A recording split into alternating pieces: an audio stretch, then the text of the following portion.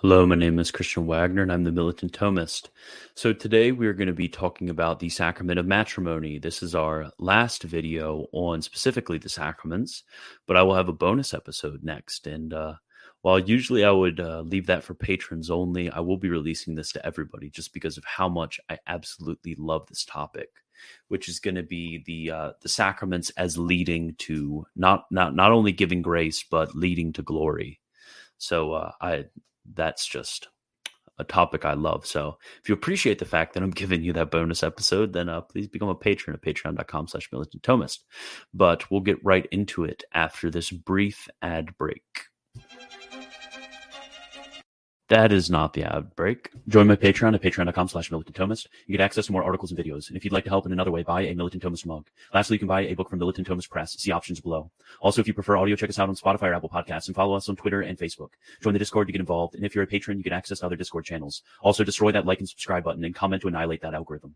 Lastly, the show is brought to you by Fluent Greek. I'm sure you've forgotten your seminary Greek and need to get it back, or just want to learn Greek to read sacred scripture in its original language. That's why Fluent Greek is here. Using modern pedagogical techniques, it is set it up so that you are reading Greek from the very beginning and learn Greek how you're supposed to learn it through reading Greek. It sorts the New Testament by verse from easiest to hardest and then gives spaced repetition of these verses so that you can read Greek as soon as possible. Even better, it is only $15 a month to use. But if you use the code militant, you can get 20% off and help the show. Go to fluentgreek.com to learn more, and the link is in the description.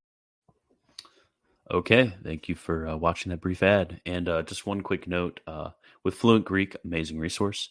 The URL is fluentgreeknt.com, not fluentgreek.com. So make sure you sign up there if you want to actually learn Greek in the right way and not waste your money. So let's get right into it.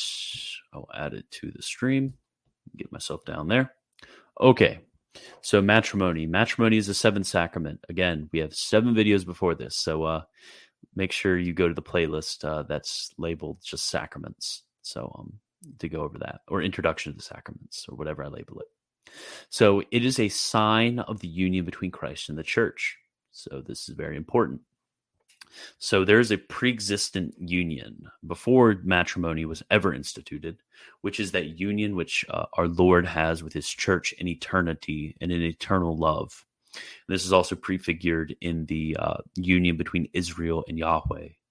So this sacrament of matrimony is that tangible sign which is given to us, whereby we may, when we look at it, see how much Christ loves the church.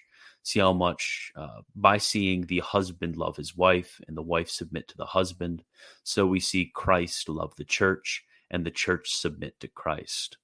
So that is that tangible sign which we see. And I could talk about that all day, but let's get into something else. So the efficient cause of matrimony is the mutual consent expressed in words effective in the present by the parties.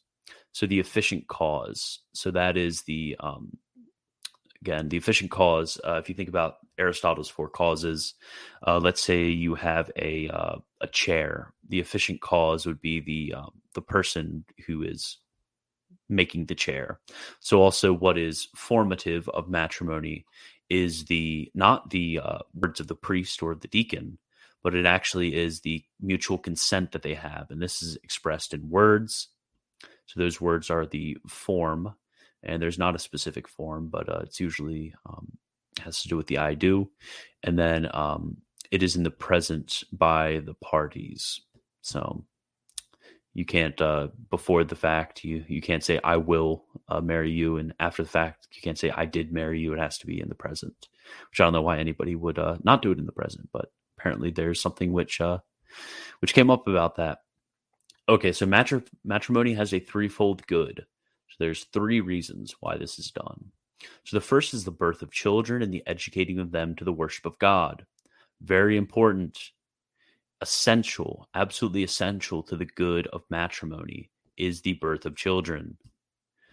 In a Catholic marriage, there is no option that you get. Just what are those, the antinatalists that have come around nowadays? Absolutely a disgusting ideology that there can be marriage separated from the intent to have children. And again, I said the intent, because there are certain cases where people can't have children, and that doesn't invalidate the marriage at all. That would just be a detriment. And we recognize that that's not a good thing. Not that it's morally evil, but it's just from a certain unnatural defect. And it's a sad thing when people can't have children, but it's not a moral evil, and it doesn't dissolve the union. But we have the intent and the ordering towards the birth of children. Children are very important to a Catholic marriage. That's one of the three goods. So the second is that fidelity which one must render to the other. So lifelong fidelity to the other. And notice that this is actually by St. Thomas, and classically, the fidelity between the couples, the relationship between those two, are in subjection to that first good, which is the birth of children. So I think that is a complete reversal of kind of the modern way of thinking about marriage. Marriage is primarily for that end of birthing children who are educated for the worship of God. It is for the making of Catholics. That is the end and the good. Because if you think about it, particularly when it comes to remember we talked about in the first video that marriage and orders are for the good of the polis. It's for the good of the society. The making of Catholics is for the good of the society of Holy Mother Church. More so than the fidelity which is rendered by each. That is a good that's personal and individual, not necessarily a good that's common and political in the sense of a community, or communitive, I guess you could say. And the third is that it is a sacrament, or in other words, the indivisibility of matrimony, which shows forth the indivisible union of Christ in this church. Matrimony is indivisible. That is one of its goods. It is indivisible. That is, again, something which is highly controversial in a country with a 50% divorce rate. You don't just break apart matrimony. Matrimony survives. Unlike marriage, which there's a distinction made in Catholic theology between natural marriage, which is a good which is enjoyed by Catholics and non-Catholics alike, and then also that good of matrimony, which is enjoyed by only Catholics, and it's also enjoyed by non-Catholic Christians too. To clarify, so with marriage, that actually can be dissolved in certain very specific cases, which are only done if you have abandonment or something of that sort, or you can have But when it comes to matrimony, which is sacramental marriage, that is indivisible. That is completely indivisible. That is, you are bound to your spouse, whether you like it or not, by matrimony till one of you die. And that's when it is dissolved.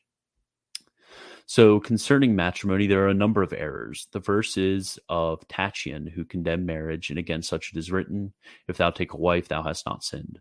So there's certain rigorists in the early church, and I can't really think of any nowadays that would say something like this.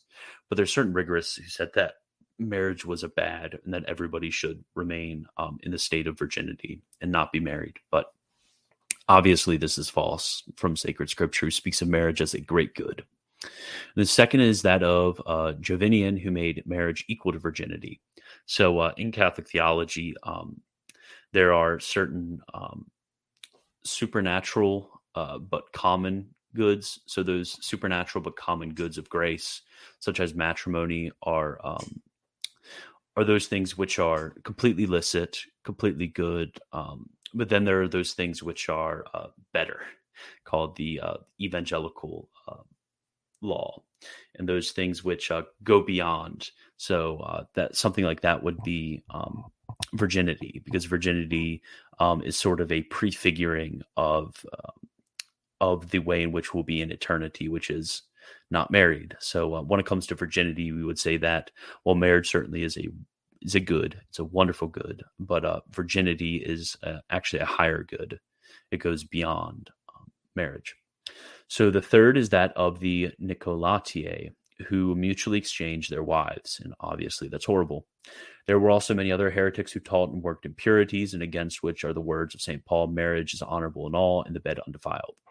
So again, marriage for a Catholic is not an anything goes sort of thing, but I won't go into much detail about that. You can read Alphonsus Liguori or many other resources when it comes to licit relations within marriage. I don't think this is the appropriate time to cover those things, and I don't think I'm the appropriate person to cover those things. So thank you for hanging out with me this afternoon and watching this video. Make sure you like, subscribe, hit that notification bell. I rarely remember to tell you to hit the notification bell, but it's very important with getting my future videos. And if you really enjoy it, become a patron and do penance, for the kingdom of God is at hand.